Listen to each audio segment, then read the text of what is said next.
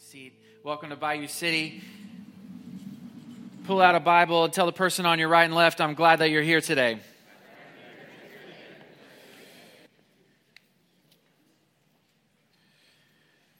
I want to take you to sub-Sahara Africa this morning because there's a problem there.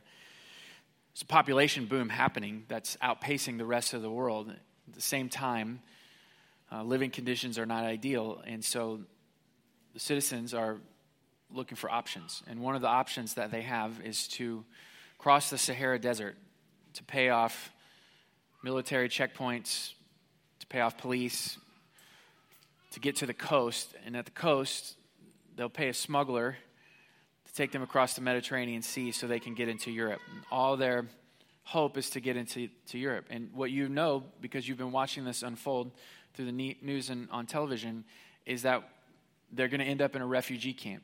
And there's been studies done by professionals that tell us that if you end up in a refugee camp, you will not have the dream accomplished that you had in your heart when you left your homeland. And maybe your children won't even have that dream, but your grandchildren may have a chance.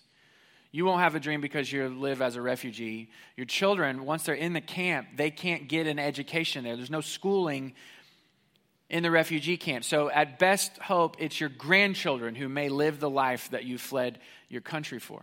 You've seen this unfolding on the news. You know all of these things. And I wonder, as you've been watching, have you ever considered that you might be able to make a difference? Let's think locally. Last month I met with the mayor, and he didn't know who I was and still honestly doesn't know who I am. And so we're having some small talk in his office, and after a few minutes, he gives me that look because everyone who comes to the mayor's office is eventually going to ask him for something. So he gives me that look, what can I do for you? And I said, well, actually, we're here for a different reason. We want to know, what can we do for you? I said, because we're not the largest church in your city, and we don't have the most money of all the churches in your city, but we do have the hardest working people. And they are going to leverage their lives for the good of this city in Jesus' name. And I'm just wondering, from your perspective as mayor, where would you like to aim us? Maybe there can be some things that you are trying to accomplish that we are also trying to accomplish. And he was kind of stunned at first. And eventually what he said is, he's like, Houston, we have areas of town and they're really struggling. And everybody wants to give them a one-stop solution, one magic fix. We do this one thing, everything goes away. And he says, it's more complicated than that. And he said, I'm looking for people to join my team so we can tackle these problems holistically. And Houston, Texas. You know its strengths and its weaknesses. You know it's Mexican food, but also it's other things. You know what it's good at and you know what it's not good at. And I just wonder, as you've ever been driving through town and you've seen and bumped into some of those things, if you've ever thought, maybe I could make a difference. Before you start answering yes or no to those things, I want you to write down a question this morning.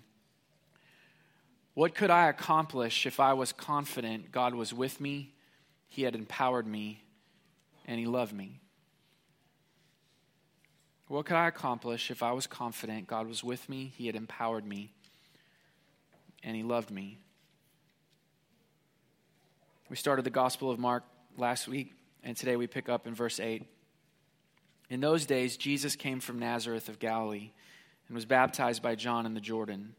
And when he came up out of the water, immediately he saw the heavens being torn open and the Spirit descending on him like a dove.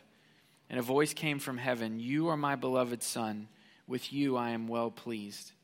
So it says that Jesus came from Nazareth of Galilee to the Jordan River. Now we know where Nazareth is. We're unclear about the exact location where Jesus met John the Baptist at the Jordan River. The most important question we need to ask this morning about this is, why did Jesus feel the need to be baptized? We learned last week that John's baptism was a baptism of repentance and confession of sin. Like us, the Israelites, the Jewish people, had let the consistent rhythms of life lull them into sleep. So they should have been eagerly anticipating the Messiah sent by God, the Savior. They should have been actively looking for Him, preparing themselves for that moment. But they weren't. They had been lulled to sleep. And John was their wake-up call. He was their alarm. And so they would come to John for baptism. It was a baptism of readiness. I'm ready for the Messiah. I have ears to hear and I have eyes to see when the Messiah arrives. But Jesus didn't need to confess sin. He didn't need to repent. John makes that clear when he says, I'm not even worthy to unstrap his sandal, let alone be the one to baptize him. And in Matthew chapter 3, John questions Jesus. I don't need to baptize you. You need to baptize me. And Jesus says, no, we need to do this because it is fitting for us to fulfill all righteousness. It's because there's something unique about God that most of us misunderstand. We think of God the way Adam and Eve thought of God. You remember when they sinned, when they ate the fruit that they weren't supposed to, what did they do? They tried to put as much distance between them and God as possible. They hid. And that's what we think. We think God wants to be as far away as possible, and it's in his best interest, and it's in my best interest to keep distance. But what Jesus shows us by being baptized is Jesus comes to stand shoulder to shoulder with us, even though he is not like us. We need a baptism of readiness and repentance and alertness, but Jesus did not. But he still wants to not put distance. He comes to close the distance. It says in verse 10 that he saw the heavens being torn open. There's actually a prophecy that this fulfilled. Isaiah chapter 64, verse 1. Oh, that you would rend the heavens and come down, that the mountains would quake at your presence. So we see in Isaiah there's a prophecy, there's a prediction, there's a word from God that God would rip over the heavens and come down and be present. And we see that happening here at Jesus' baptism. The heavens were torn open. We also see the Trinity here, the Father, Son, and Holy Spirit. It's a mysterious doctrine, but we see it in the pages of Scripture. We worship one God and only one God, but that one God is three distinct persons, Father, Son, and Holy Spirit. And we see all three here. We see the Father, and it says, and a voice came down from heaven, you are my beloved Son. We see the Son. Jesus came from Nazareth of Galilee and was baptized by John in the Jordan. We see the Spirit descending on him like a dove in verse 10. Now this is an important theological moment because the Trinity, there's an element of mystery to it, and because there's mystery to it, there's been some confusion along the way, and confusion has taken on a name. It's called modalism. It's a historic heresy. Modalism essentially says, well, I have one God, but that God has appeared in three different forms. So you have God in the Old Testament. He's up on the mountain, and he's got lightning and thunder, and his name is Jehovah and Yahweh. But then that God morphs into Jesus, and we see Jesus in the Gospels, and he's kind, and he's gentle, and he died on the cross, and he was resurrected from the dead, and he ascended up into heaven. But then he morphed into the Holy Spirit, and now he's with us. But we see from Jesus' baptism that doctrine cannot be true, that's in fact the opposite, because we see all three here at Jesus' baptism at the Jordan River, the Father, the Son, and the Holy Spirit. Verse 10, it says, and when he came up out of the water, immediately he saw the heavens being torn open and the Spirit descending on him like a dove. Now, this was prophesied that the Messiah of Israel would be anointed with the Holy Spirit. Isaiah chapter 11, verse 1. This is one of those Christmas passages that we break out in December. There shall come forth a shoot from the stump of Jesse, which meant of the lineage of King David, and a branch from his roots shall bear fruit. And the Spirit of the Lord shall rest upon him, the Spirit of wisdom and understanding, the Spirit of counsel and might, the Spirit of knowledge and the fear of the Lord. Jesus quoted another prophecy from Isaiah in Luke chapter 4. The Spirit of the Lord is upon me, because he has anointed me to proclaim good news to the poor. He sent me to proclaim liberty to the captives and recovering of sight to the blind, to set at liberty those who are oppressed, to proclaim the year of the Lord's favor. So as we read the Gospels and we see Jesus operating in these ways, when we see Jesus operating with wisdom and understanding, counsel, might, with a spirit of knowledge and fear of the Lord, when he's proclaiming liberty to the poor and good news to the poor and recovery of sight to the blind and to the oppressed and proclaiming God's favor, we know that he's doing that in conjunction with the anointing that comes from the Holy Spirit. Verse 11, it says, and a voice came from heaven, you are my beloved Son, with you I am well pleased. Now what's interesting is that Mormons and Unitarians believe that Jesus had a regular birth just like you and I did. Their mom and dad fell in love, an 8th grade talk happened, and out you came. You were born. By the way, you shouldn't be waiting till the 8th grade to have that talk with your kids, but that's how you got here. And Mormons and Unitarians believe that's how Jesus got here too. Your mom and dad, Mary and Joseph, exact same way. But at Jesus' baptism, God laid sonship on him. So Jesus was born just regular like you and I. But at his baptism, Jesus became the Son of God.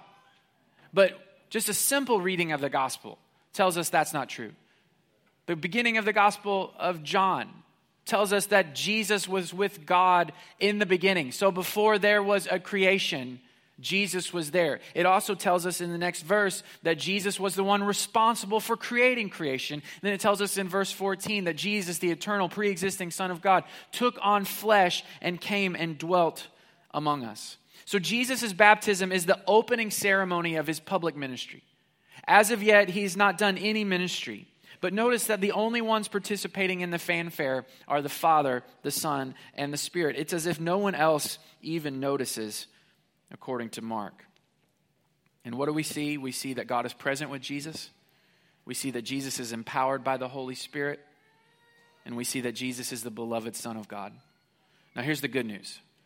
The good news is that if you are in Christ, you can claim these things for yourself.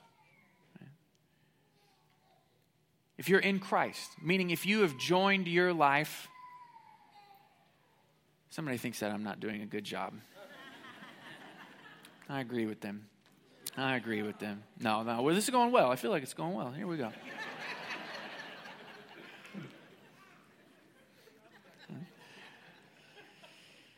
If you join your life up to Jesus, Colossians chapter 3 says that your life becomes hidden in Christ. And if your life is hidden in Christ, then you can claim all three of these things for yourself. So there are some things that I would love for you to write down on your way out this morning. First, in Christ, God is near and present. In Christ, God is near and present. So it says the heavens were torn open. That language is used one more time in the Gospel of Mark. And it's at Jesus' death, when he gives up his spirit, when he yields his spirit to death, and he says, "It is finished." It says, meanwhile, while that's happening, inside the temple there was a large curtain, and that curtain was ripped in two. That curtain separated the most holy place for the Jewish people, what they called the Holy of Holies. They believed that was ground center for God's presence on earth. Now, they could experience his goodness on the other side of that curtain. They could experience his blessing on the other side of that curtain. But that curtain was reserved for God and God alone. And only one time a year, after some very specific rituals by one specific priest, could one time a year one person go behind that curtain. But at the moment that Jesus says it is finished, that curtain, according to the Gospels, was ripped not from the bottom to the top, which is what would happen if a human was ripping it, from the top to the bottom.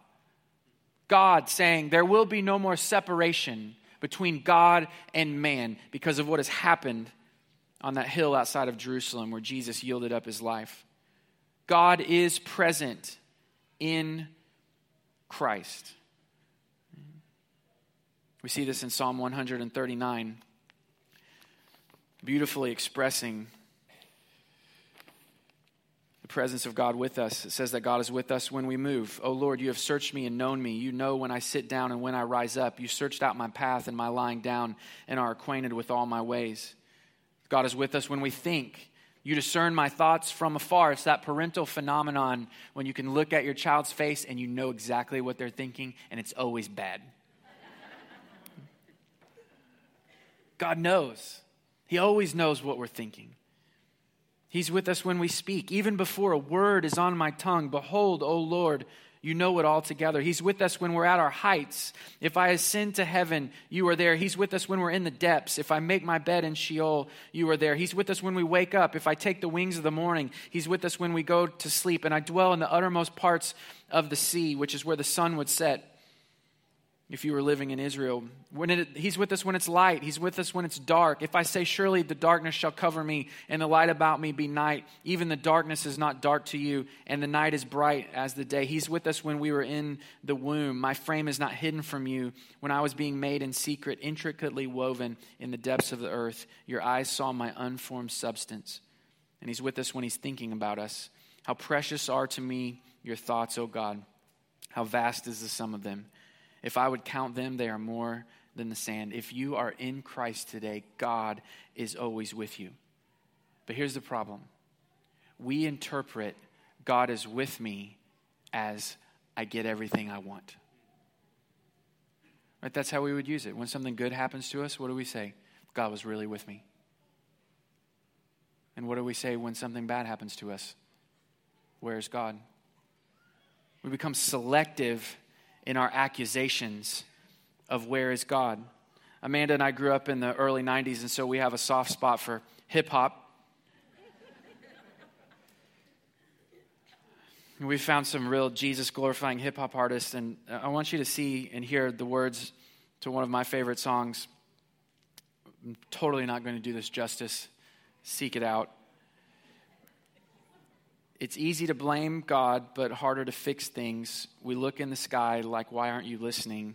Watching the news in our living rooms on the big screens and talking about God. If God's really real, then where is he? And this just nails me. It nails me because this happens to me. I watch the news. I see all the terrible things that are happening in our country. I see all the terrible things that are happening in the world. And I say, God, where are you?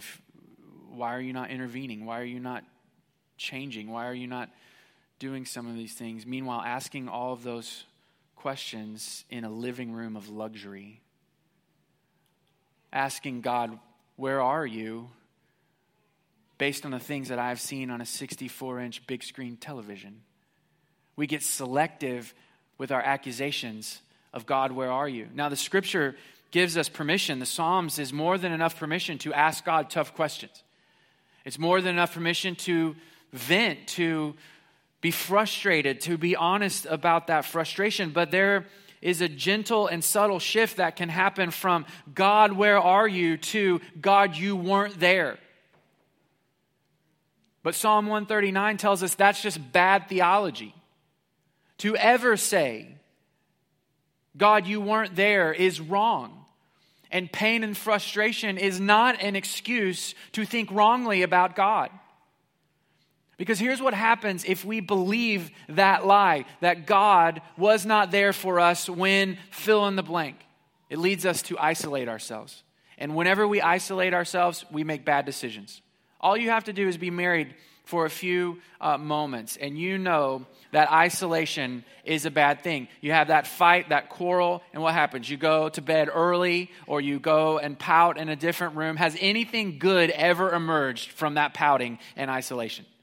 Have you ever gone into your bedroom to complain about your wife to the Lord, or to yourself, or whatever, or your husband? That's really the way it works. Wives never, or husbands never have to go in to complain about their wives, only the other way around. And you're complaining, and the more that you get angry, you come out and you're like, hey, I was just in there so mad at you and just talking bad about you to the Lord, but I love you more now because I've done that. I went into my office to passively aggressive pout about you, and I just come out with a fresh vigor for our marriage. That's never happened. That's never happened, right? Because in isolation, we make bad decisions. So this only probably happens to me. But here's the bad decisions that I make when I isolate myself. First, I feel sorry for myself. Right? I'm a victim. I deserve better. Nothing good ever happens to me. Everything good always happens to somebody else. When I isolate myself, I believe and I rehearse the worst about people. They wanted to do it. It was a scheme against me. They were intentional. They always do this. They never do this.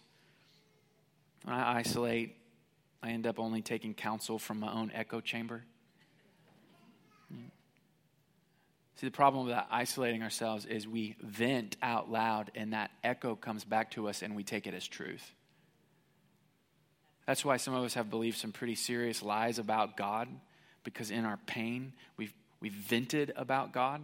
Where were you? You weren't around. Why weren't you around? And we let the echo come back to us, and we took it as gospel truth. And so now we have built our lives and our faith on a fundamental lie that God is with us when things are good and he's not with us when things are bad. But in Christ you can say, God is always with me. He's always near. He's always present. The second thing, in Christ I've been empowered for ministry. I've been empowered for ministry. In the book of 2 Timothy, Paul writes to Timothy, who's more like us, because the Apostle Paul, he was an eyewitness to the resurrected Jesus. You remember on his road to persecute Christians, Jesus appeared to him in resurrected form. But Timothy was just somebody who heard the gospel, who heard the good news of Jesus' life, death, resurrection, ascension, and return, and believed it, the same as we have. And this is what he said to Timothy. For this reason, I remind you to fan into flame the gift of God which is in you through the laying on of my hands. For God gave us a spirit not of fear, but of power and love and self-control. I love that Paul just hits this right on the head because Timothy is a guy who wants to do ministry. He wants to have his life used for the things that matter most. He has a calling on his life, the same as all of us. There was a work to be done, and Paul reminds him, God gave us a spirit not of fear, because anything meaningful that you will do will never start out with a confident you. Anything worth value of doing, there will always be apprehension in you. It will always be a risk. You'll always have to jump off the cliff. If you feel called to something that right now you're saying, well, I could do this easily, this will be no problem, then get a bigger and better dream. Get a higher and more lofty and more impactful goal. Because everything worth doing will start out as apprehension in us. But Paul reminds Timothy, no, God has not given us a spirit of fear, but a spirit of power. Which is great because that power that comes from the Spirit of God moves us into the realm of the impossible, which is where all of us want to live. All of us want to see God do the impossible. All of us want to see God do a miracle. And if given the option, we would love for him to do that miracle through us. That's right. Like, why is he always doing miracles through Tim Tebow? Tim Tebow this week raised somebody from the dead.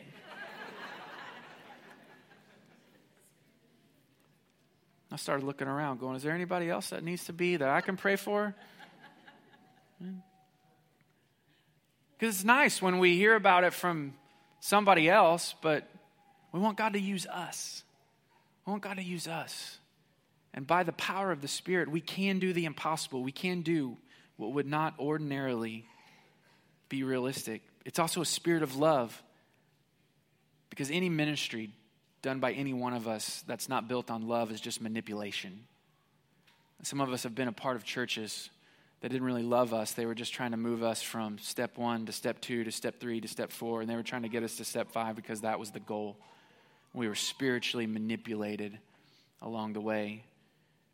But it's a spirit of love, and it's a spirit of self-control. You need self-control if you're going to fulfill your calling and do your ministry and be a part of the solution, because every ministry eventually will involve people, and people are always slower and more difficult than we originally imagined.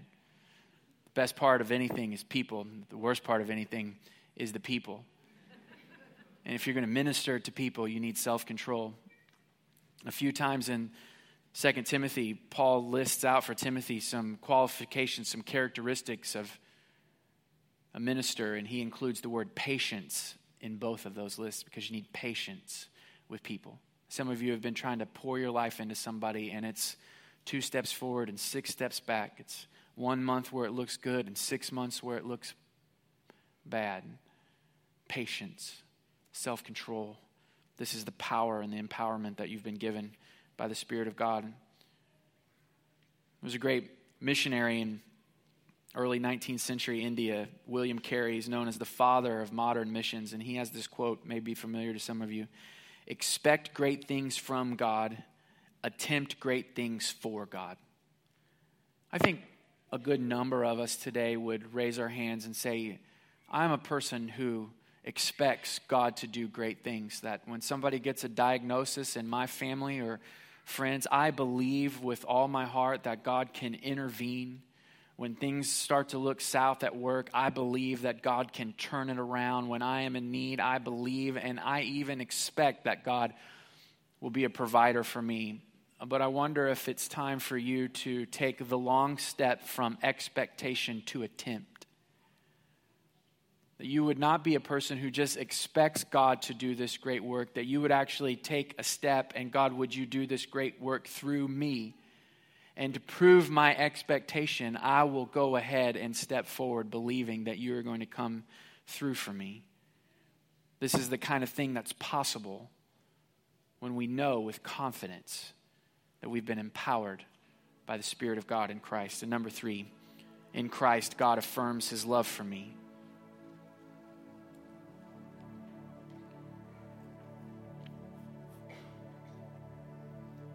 There's a great misunderstanding in our world.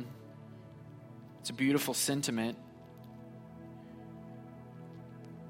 But it's that we are all the children of God. You hear that consistently on the news or in a blog post or an Instagram post. Why can't we get along? Why can't there just be peace? We're all the children of God. And it's beautiful and it will warm your heart. It's not actually true. According to the Bible, you were born the creation of God. God absolutely knit you together when you were in your mother's womb, and he knew you then. But to be called a son of God or a daughter of God is a right that has to be handed to you. And it's handed to you, according to John chapter 1, verse 12, when you believe in the name of Jesus. We have to be adopted into the family of God. Scripture talks about our adoption. Ephesians chapter 1, verse 5 says that you were chosen for adoption before the earth was formed. So before God created Niagara Falls and the Grand Canyon and the mountains of Yellowstone, he saw you, a spiritual orphan, and said, I want that person in my family. Romans chapter 8 tells us that all of us long for spiritual adoption. Our world has different words for that, but there is a longing inside all of us to be in the family of God. Galatians chapter 4 tells us that Jesus redeemed us for the purpose of adoption. He paid the penalty for your sin so that you could be in his family. Romans chapter 8 tells us that we can relate to God as Father through adoption. We can call on God in prayer as a father because we've been adopted as sons and daughters. And according to Galatians chapter 3, we take hold of this adoption by faith. And John chapter 1, by faith in the name of Jesus. You know, God said to Jesus at his baptism, you are my beloved son, and in you I'm well pleased. But what's interesting to me is that Jesus receives this affirmation before he had even done anything. This is the beginning of his public ministry. It's going to be a 3-year-long ministry. He's not yet healed anybody. He's not yet given sight to anybody. He's not yet done any of those things. He's not talked about the kingdom of God. This is right at the beginning. And yet at the beginning, before he had done the work, God said, you're my beloved son in whom I'm well pleased. This seems antithetical to how we think about God. God would say, if you want my pleasure, then do something that's pleasing to me. But to Jesus, he says, before you've done anything, I'm well pleased. It's our daughter Willa's first birthday this week. There's a 7-year gap in between our middle daughter, Annabeth, and Willa. And that 7 years was a pretty long road for us, and it's filled with a lot of bumps and pain. And finally, Amanda was pregnant, and we were excited to have the baby. So about a year ago, right before bed, she says, whoa, hey, maybe something's happening with this baby. And this is our 3rd kid, so I say, well, I'm going to bed. If you need to, wake me up. And I went to bed. So, terrible husband. She knew what she was doing when she got married to me. I've been like this the whole time. So I do. I go to sleep, and honestly, I sleep pretty good. And about 3:30, 4 in the morning, she wakes me up. She says, hey, I'm reconsidering my marriage options, number 1. But number 2, we need to go to the hospital. I've been laboring all night. I've not slept any. There was some judgmentalness in that sentence, I think. And so we get the kids in the car and we drop them off at a friend's house. We head to the hospital. And if you have not yet had a baby, some of you are pregnant. I see some people pregnant. If this is your first baby, here's what happens. You have a lot of labor at home, and then you rush to the hospital. But by the time that you get to the hospital, right before a nurse is going to tell you officially if you're in labor, it kind of slows down, and they get this real judgmental look like, oh, you poor thing. You don't know the difference between labor and non-labor. And then, and so that was kind of happening. And so we thought, they're going to send us back home, but they didn't. They said, let's have this baby today. And so they got us in a room, and they started all the things, and they got Amanda the good medicine, which labor is still very hard, but the medicine makes it easier on the husband. I think that's why they invented the medicine. And so we're just having a good time. Good time. We got friends in the room. We got family in the room. And, we got there very early in the morning, and labor doesn't happen fast, or at least it wasn't happening fast at that time. And so it's about lunchtime.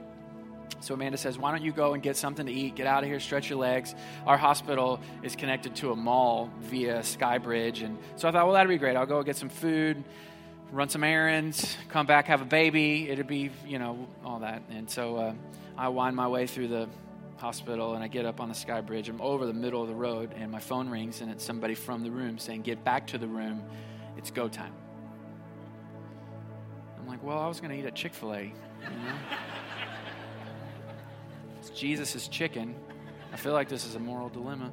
So, of course, I go back, and I'm excited. And I don't know what your family is like, but our family is like, at least I'm like, we shoo out our friends and family gently, because this is an Amanda and Curtis moment. This is a Jones moment. And when we bring our kids into the world, of course, there's 15 medical staff in there with you. And here comes baby Willa, long and awaited and prayed for baby Willa. And you just love her from second one. Second one, heart and soul, you love her. And not one time in those original moments did I think, beautiful girl, I look forward to you earning my love. Not one time. Because I was already with her, heart and soul, all the way. And Jesus says this, if you, being evil, know how to give good gifts to your children, how much more does God know how to give good gifts to his children? So if you would not withhold love and approval from your own children, you knowing you with all of your many strengths, but all of your many, many weaknesses, why would we ever think for 1 second that God would withhold love and approval from us until we earned it? Now, will there be some discipline, corrective moments with baby Willa as she gets older? Absolutely.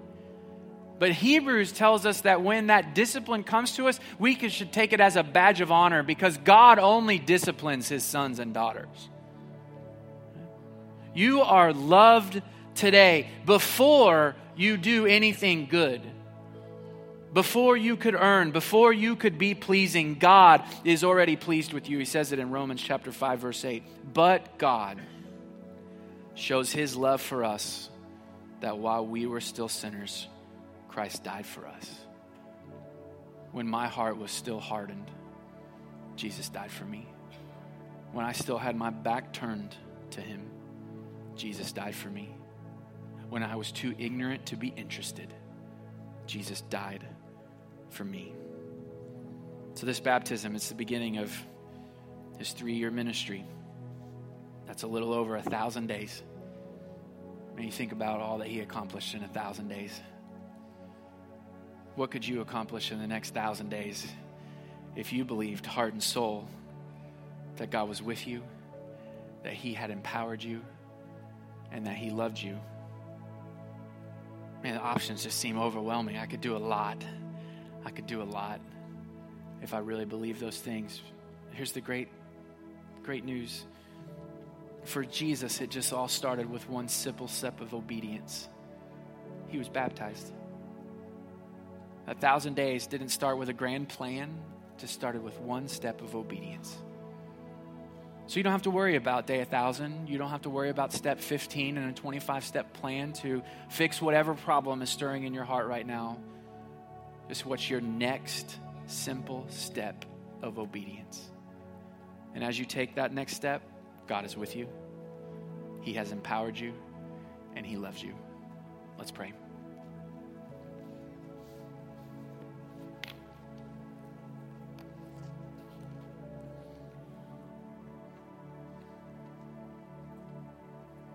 God, I pray that your word to us has broken through